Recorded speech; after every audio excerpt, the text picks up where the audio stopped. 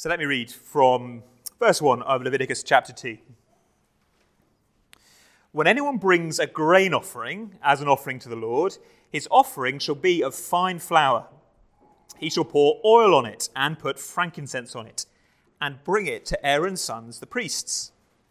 And he shall take from it a handful of the fine flour and oil with all of its frankincense, and the priest shall burn this as its memorial portion on the altar, a food offering with a pleasing aroma to the Lord. But the rest of the grain offering shall be for Aaron and his sons. It is a most holy part of the Lord's food offerings. When you bring a grain offering baked in the oven as an offering, it shall be unleavened loaves of fine flour mixed with oil, or unleavened wafers smeared with oil. And if your offering is a grain offering baked on a griddle, it shall be of fine flour, unleavened, mixed with oil. You shall break it in pieces and pour oil on it. It is a grain offering. And if your offering is a grain offering cooked in a pan, it shall be made of fine flour with oil. And you shall bring the grain offering that is made of these things to the Lord. And when it is presented to the priest, he shall bring it to the altar. And the priest shall take from the grain offering its memorial portion and burn this on the altar, a food offering with a pleasing aroma to the Lord. But the rest of the grain offering shall be for Aaron and his sons. It is a most holy part of the Lord's food offerings. We'll stop there. Let me pray, and then we'll think a bit about that passage. Father, all Scripture is God-breathed. These words we've just read were written ultimately by your Holy Spirit and written for your church, for us, your people. And so we pray that that same Holy Spirit would come, enlighten our minds, that we might receive good things from you through your word. Bless us, we pray, and give us hungry hearts, we ask. In Jesus' name, amen.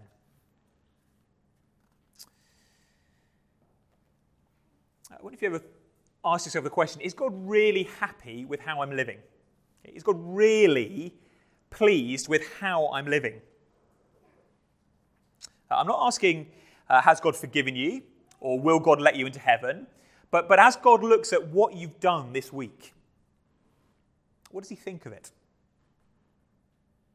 I've discovered recently more and more Christians who will answer that question and say, well, no, he's not.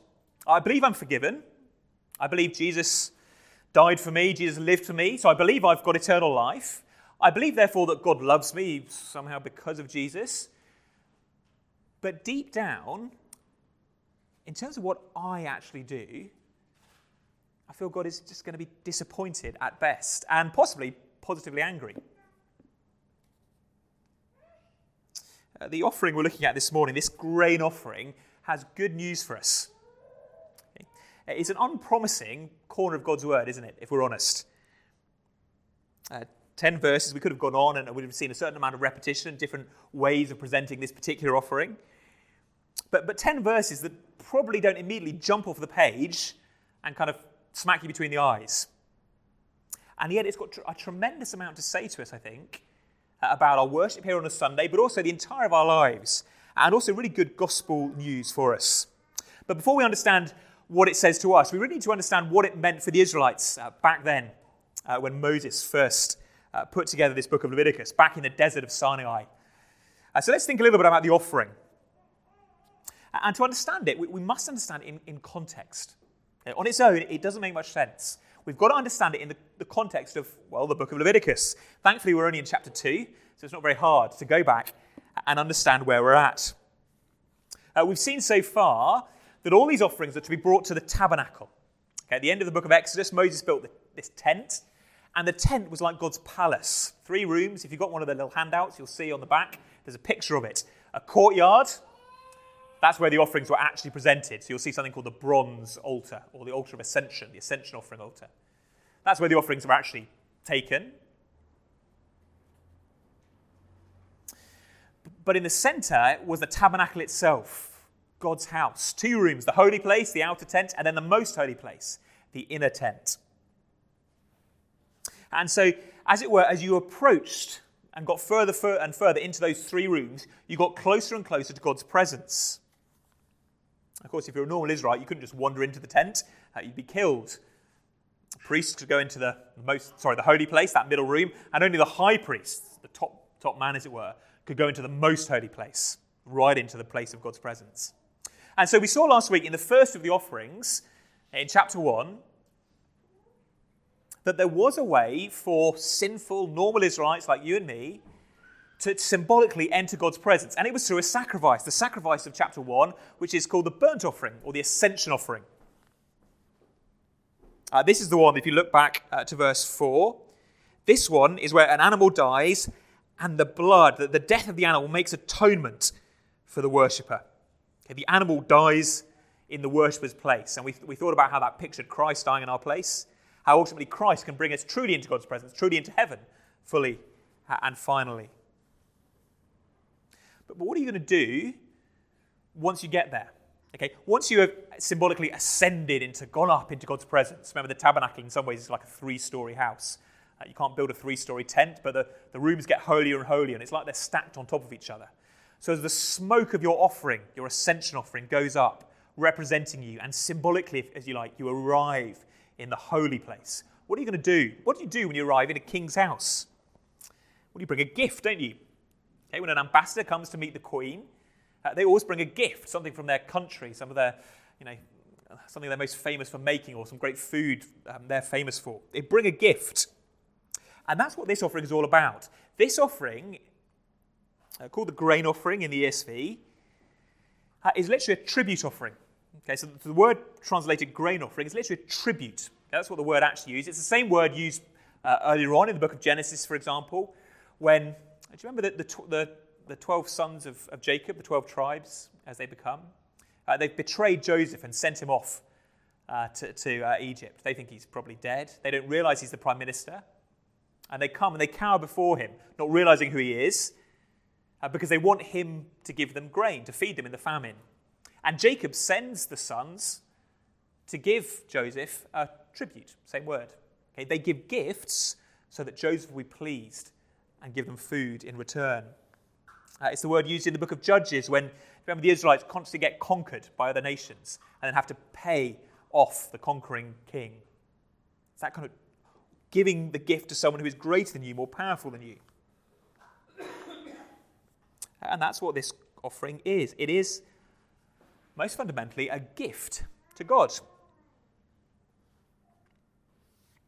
I think I said it last week. There's a way of remembering the first 3 sacrifices in Leviticus that I find helpful, at least. ABC, okay, chapter 1, 2, 3. The first, chapter 1, the ascension offering that makes you acceptable to God. This one is the bring a gift offering. There's the B, bring a gift offering. And next week, we're going to be on the come and eat offering, okay, chapter 3. So this is the bring a gift offering. And it's not the kind of sacrifice we normally think about when we think about sacrifice in the Bible. Normally, if you've been around church for a while and you think of sacrifice, you think of something dying in my place. But there is no animal here, is there? It's grain or bread. We'll look at the details in a minute. So this offering is not about getting forgiven. Okay? It is not about being cleansed. It's not about making atonement. Okay? Not all the offerings in the Bible are to do with cleansing us from sin. Some are, but not all of them by any means. That's why this offering always came after the ascension offering, the one that does make atonement. Okay? Because you can't bring a gift to God until you've had your sin paid for and you've been allowed and come into his presence. Okay? So it's not an offering that stood on its own. It's an offering that was offered with the ascension offering. As for what actually happened, well, there are 2 kind of ways of bringing this offering. The first, at the beginning of chapter 2, is you could just bring uncooked flour, fine flour. Do you see chapter 2, verse 1? When anyone brings this tribute offering, this grain offering, as an offering to the Lord, his offering shall be of fine flour. Or, if you're not bringing just flour, you could bake it, make it into bread already. And that itself happened in 3 ways. In verse 4, you could offer grain baked in an oven, so presumably a sort of loaf of some sort, although it's not got yeast in it, so it's not going to look like our bread. Or if it's not cooked in the oven, you maybe haven't got an oven, verse 5, you can cook it on a griddle, perhaps like a kind of naan bread or something. Or verse 7, if you haven't got a griddle, you could just cook the grain in a pan and bring that. Now, we're not sure why there are different sorts, why you'd bring just grain, just the flour, or why you'd bring a different type of loaf. It might be as simple as bring what you can. Okay? Some people wouldn't have an oven or a griddle or a pan. It's a way of making sure that everybody can bring something. But there doesn't seem to be a significant difference in the meaning between whether it is the different type of loaf or the uncooked grain. So we're going to use the flour as our example. We're not going to look at every single one of them because they're basically repetitive. We'll use the flour, verses 1 to 3, as our example. What do you do? Well, you bring it, verse 1. You bring it to the tabernacle. And what do you do? Well, you put oil on it and frankincense on top. See that in verse 1. It's offered with oil and frankincense. Why oil and frankincense? Well, remember where this offering is going to go, where all the offerings go. As they're burnt on that bronze altar out of the courtyard and the smoke goes up, symbolically it arrives in the holy place. See, there's a gold altar in the holy place. Sacrifices move, if you look on the picture, from the bronze to the gold as they get closer to God. And if you look at that holy place and you see this food offering for God, what do you see in that holy place? You see three things. You see a table with bread on it. Well, there's the grain offering. You see a lamp that is fueled by oil. Okay, there are very specific directions about this oil that fuels this lamp. Well, there's the oil on your grain offering. And you see an altar of incense, burning sweet incense. Well, there's the frankincense that you put on top of your grain offering. If you like, you're getting your bread or your flour ready so that it's fit for the holy place. You put things on it, oil and frankincense, on top of the bread, that match where it's going. This is a food offering for God. It's an offering that must be made acceptable for God, this great King. In fact, he doesn't take all of it. Do you see how it works? Instead of taking the entire of your loaves or all of the flour that you bring, all of the grain that you bring, the priest just takes a handful of it. And everything that's left, verse 3, remains as food for Aaron and his sons. They eat it. So a handful is taken and burnt on the altar, but the rest of the flour is, well, kept and eaten, or the bread is kept and eaten by Aaron and the priests. So, grain, accompanied by frankincense. Frankincense is what always accompanies gifts to God. The wise men knew what they were doing when they brought gifts to Jesus. They knew who they were giving to. And the result is, end of verse 2, it's a food offering with a pleasing aroma to the Lord. God is pleased, delighted by this loaf, this naan bread, this pile of grain that you've given him.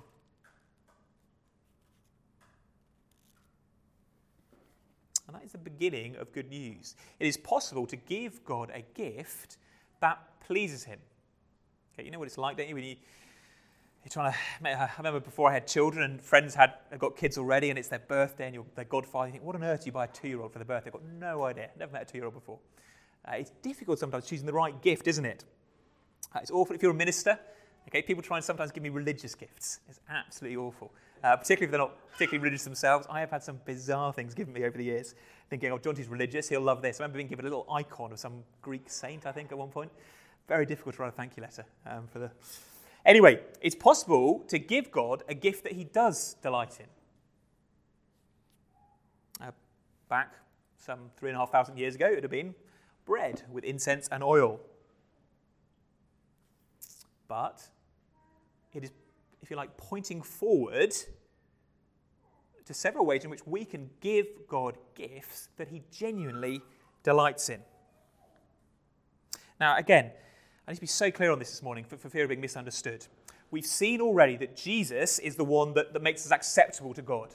So this is not about somehow earning our way into God's presence, earning our way into that most holy place. Jesus does that fully and finally. Nothing you do or say or think or give is going to contribute at all to our salvation. That is all done by Jesus. He is the burnt offering, the atoning offering, the ascension offering who carries us into heaven. But we do see when we come to the New Testament that this language of sacrifice or offering is applied more broadly than just to Jesus. So come with me, please, to the book of Romans. Look at Romans chapter 12 as we think about the tribute offering today. Look at Romans chapter 12. Page 947, if you've got a church Bible.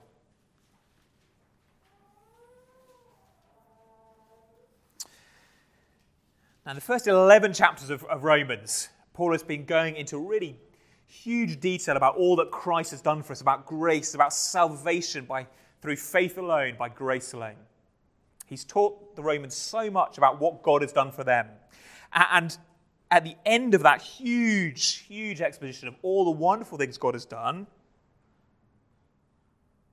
in chapter 12, Paul changes tack and says, therefore, this is how I want you to live in response. And just listen to the language he uses. Chapter 12, verse 1. I appeal to you, therefore, brothers, by the mercies of God. So I appeal to you, after all God has done for you, to present your bodies as a living sacrifice, holy and acceptable to God, which is your spiritual worship. Your bodies are to be living sacrifices. And they are holy and acceptable to God. What does that look like? Well, verse 2, it means, pretty simply, just growing in holiness. Don't be conformed anymore to this world, but be transformed by the renewal of your mind, that by testing you may discern what is the will of God, what is good and acceptable and perfect. Your life, says Paul to the Romans, to us this morning, your life is a sacrifice, an offering to God. And we know he can't mean atoning, paying for our sin offering. So what does he mean? Well, it's not the A of ABC. We're in kind of B category, bringing gifts to God. Our lives are meant to be lived as a gift to God in light of the grace that he's shown us. And in Romans 12, it's very vague, isn't it? It's very broad, I should say, rather than vague. It is about holiness. Our whole life is a living sacrifice, an offering. But if we just keep going a little bit further, flick on a couple of letters to the letter of Philippians, Paul can be more specific. Have a look at Philippians chapter 4 and verse 18. Page 982, Philippians 4, verse 18. Paul has been raising money for his ministry. And again, hear the echoes of Leviticus in Philippians 4, verse 18. He says this, I've received full payment and more. I'm well supplied, having received from Epaphroditus the gifts you sent, a fragrant offering, a sacrifice acceptable and pleasing to God. Now, what's Paul saying? Oh, because you gave to my ministry, God is now going to forgive you. Okay, God will accept you because you've given generously. Heaven is open to you because of your financial generosity. No, of course not. He's not changed his mind on the gospel.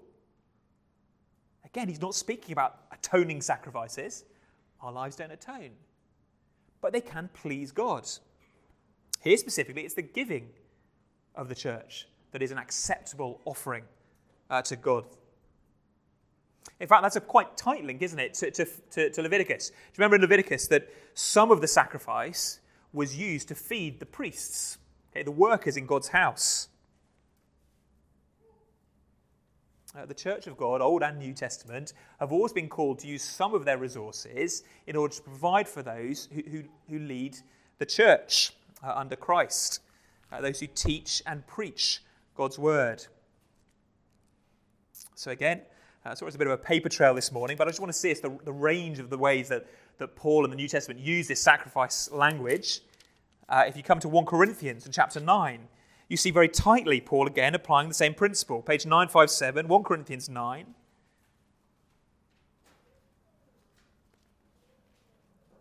And we'll see in verse 13 and 14 Paul making exactly this point. 1 Corinthians 9 verse 13. Do you not know that those who are employed in the temple service get their food from the temple, and those who serve at the altar share in the sacrificial offerings? In the same way, the Lord commanded that those who proclaim the gospel should get their living by the gospel. Paul's speaking about those offerings. Remember those who worked in the temple, i.e. the priests and the Levites? Well, verse 13, they got their food, they were fed by what was brought to the temple. In the same way, verse 14, the Lord commanded that those who preach the gospel should get their living. That's why it's right that we employ ministers where we can. We don't expect them to do it for free and have side jobs. It is right that the church supports those whose job is to proclaim the gospel. And certainly Christchurch Central, particularly the trustees who've organised this, have been very generous in the way they've done that here, for which I'm very grateful. But it will be something we need to think about if, God willing, we grow and bring more people on board. We need to be able to provide so that they can give themselves to that work of proclaiming and preaching the gospel. And that will be worship. That will be bringing an offering, making a sacrifice for God. Just one final way the New Testament picks up this language, and the book of Hebrews. Hebrews chapter 13. After all Paul's letters, Hebrews chapter 13, page 1010. Again, Hebrews is a book full of rich passages explaining how Jesus paid for our sins. Jesus did it all. And yet, despite the fact that whoever wrote Hebrews, we don't know, has preached continually about Jesus paying once and for all for our sin, the author can still speak about us making sacrifices. Look at verse 15. Hebrews 13, verse 15. Through him, that's Jesus, through him, then let us continually offer up a sacrifice of praise to God. That is the fruit of lips that acknowledge his name. It's a sacrifice of praise. Actually, that's not new to the New Testament. We won't look them up now for the sake of time, but in the Psalms, on several occasions, David and other psalmists write about a sacrifice or an offering of praise. So here's Psalm 107. Let them offer sacrifices of thanksgiving and tell of his deeds in songs of joy. Okay, our songs are offerings. Okay, what we sing, our hymns, our psalms on a Sunday, they are offerings, a bit like the grain offering to God. And God says in return in Psalm 50 that the one who offers thanksgiving as his sacrifice glorifies me. Again, he's pleased with it. So let me ask you, as you look at your life, think of Romans 12, all of life is a sacrifice. When you think about your giving, particularly to church, and when you think about your singing on a Sunday morning, do you think of them as offerings to God or just kind of stuff that we do? Is it simply I'm a Christian, so I kind of have to give, I kind of have to try and be holy, I need to sing at church because kind of everyone does that and, let's just get on with it? Or rather, do we come with the same attitude as the Israelites and think we are bringing gifts in each of those areas? It really changes everything if they are gifts rather than simply duties. So let me ask us a couple of questions as we close. First of all, in terms of these offerings, what we give to God, are we giving God our best?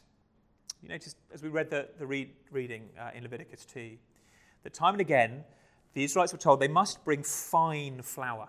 It's the kind of thing you could read over and just think, well, just a minor detail. But actually, it's very specific. There are different kinds of flour. There's two different kinds of flour talked about in the Bible. It's not a very exciting topic, is it?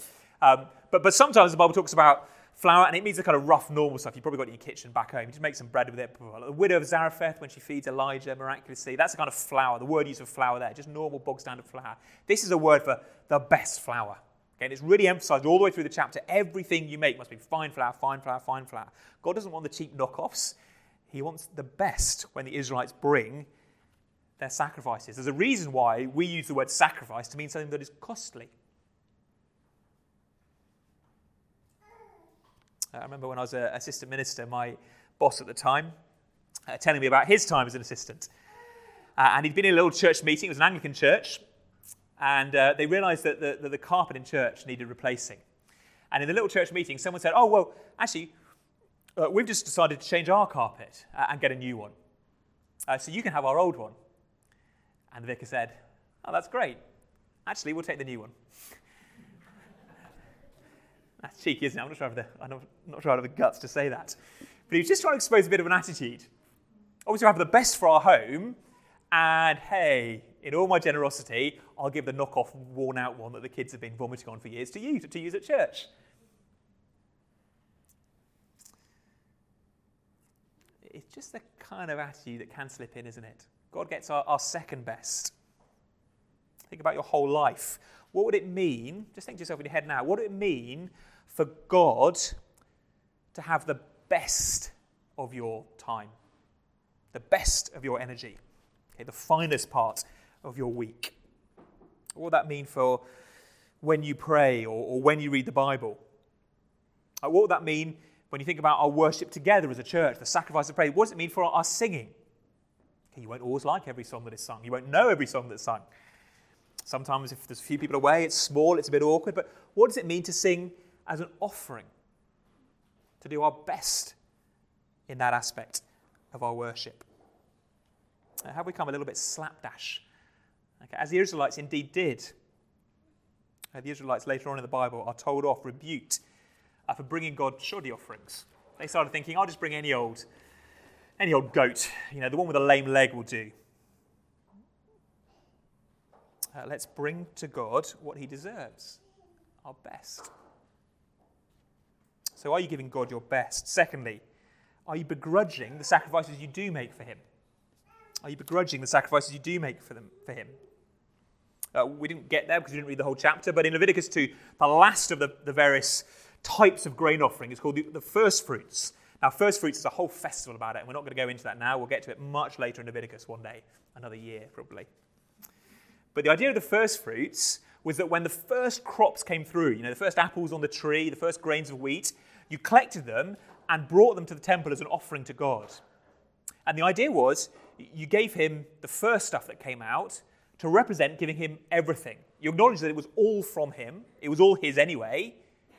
And so you gave back the first stuff to acknowledge that really it was a gift to you anyway. None of it is yours.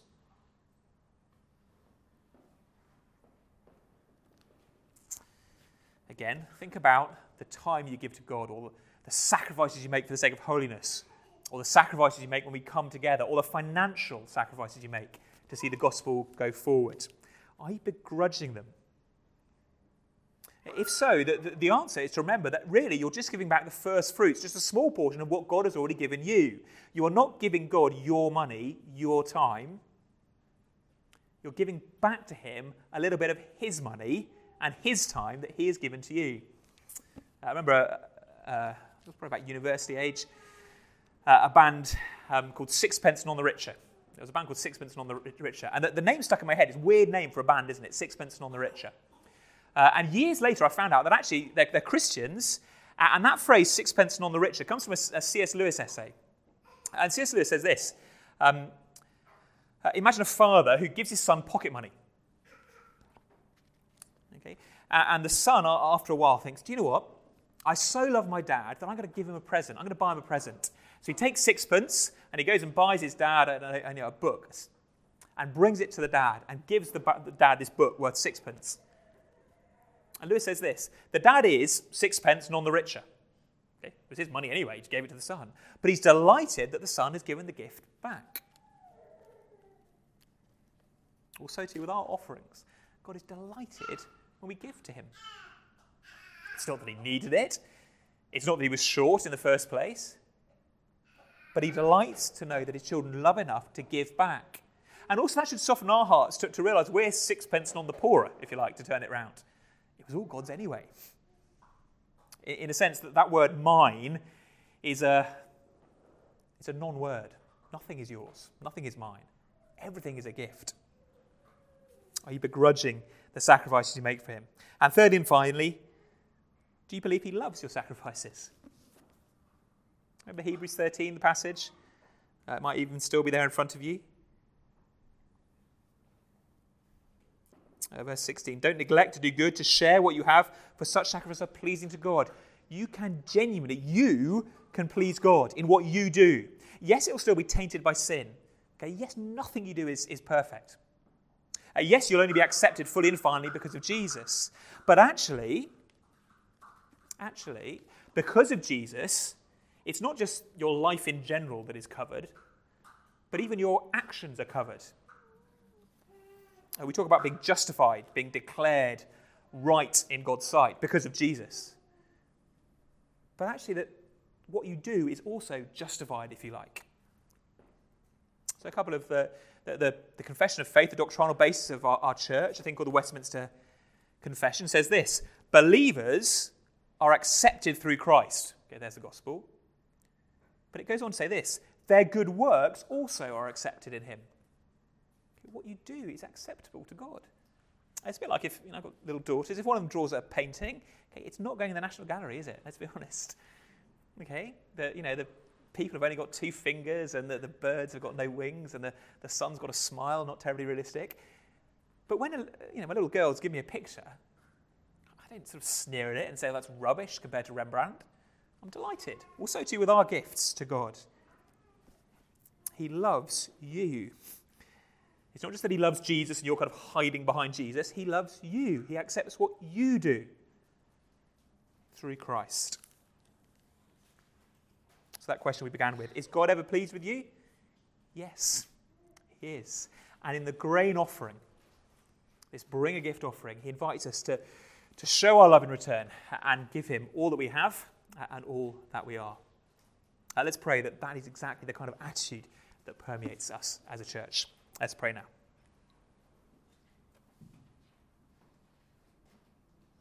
Father God, we praise you that we are in Christ, accepted into your presence, that he has paid for our sin once and for all, that we are fully and finally saved and secure in your presence.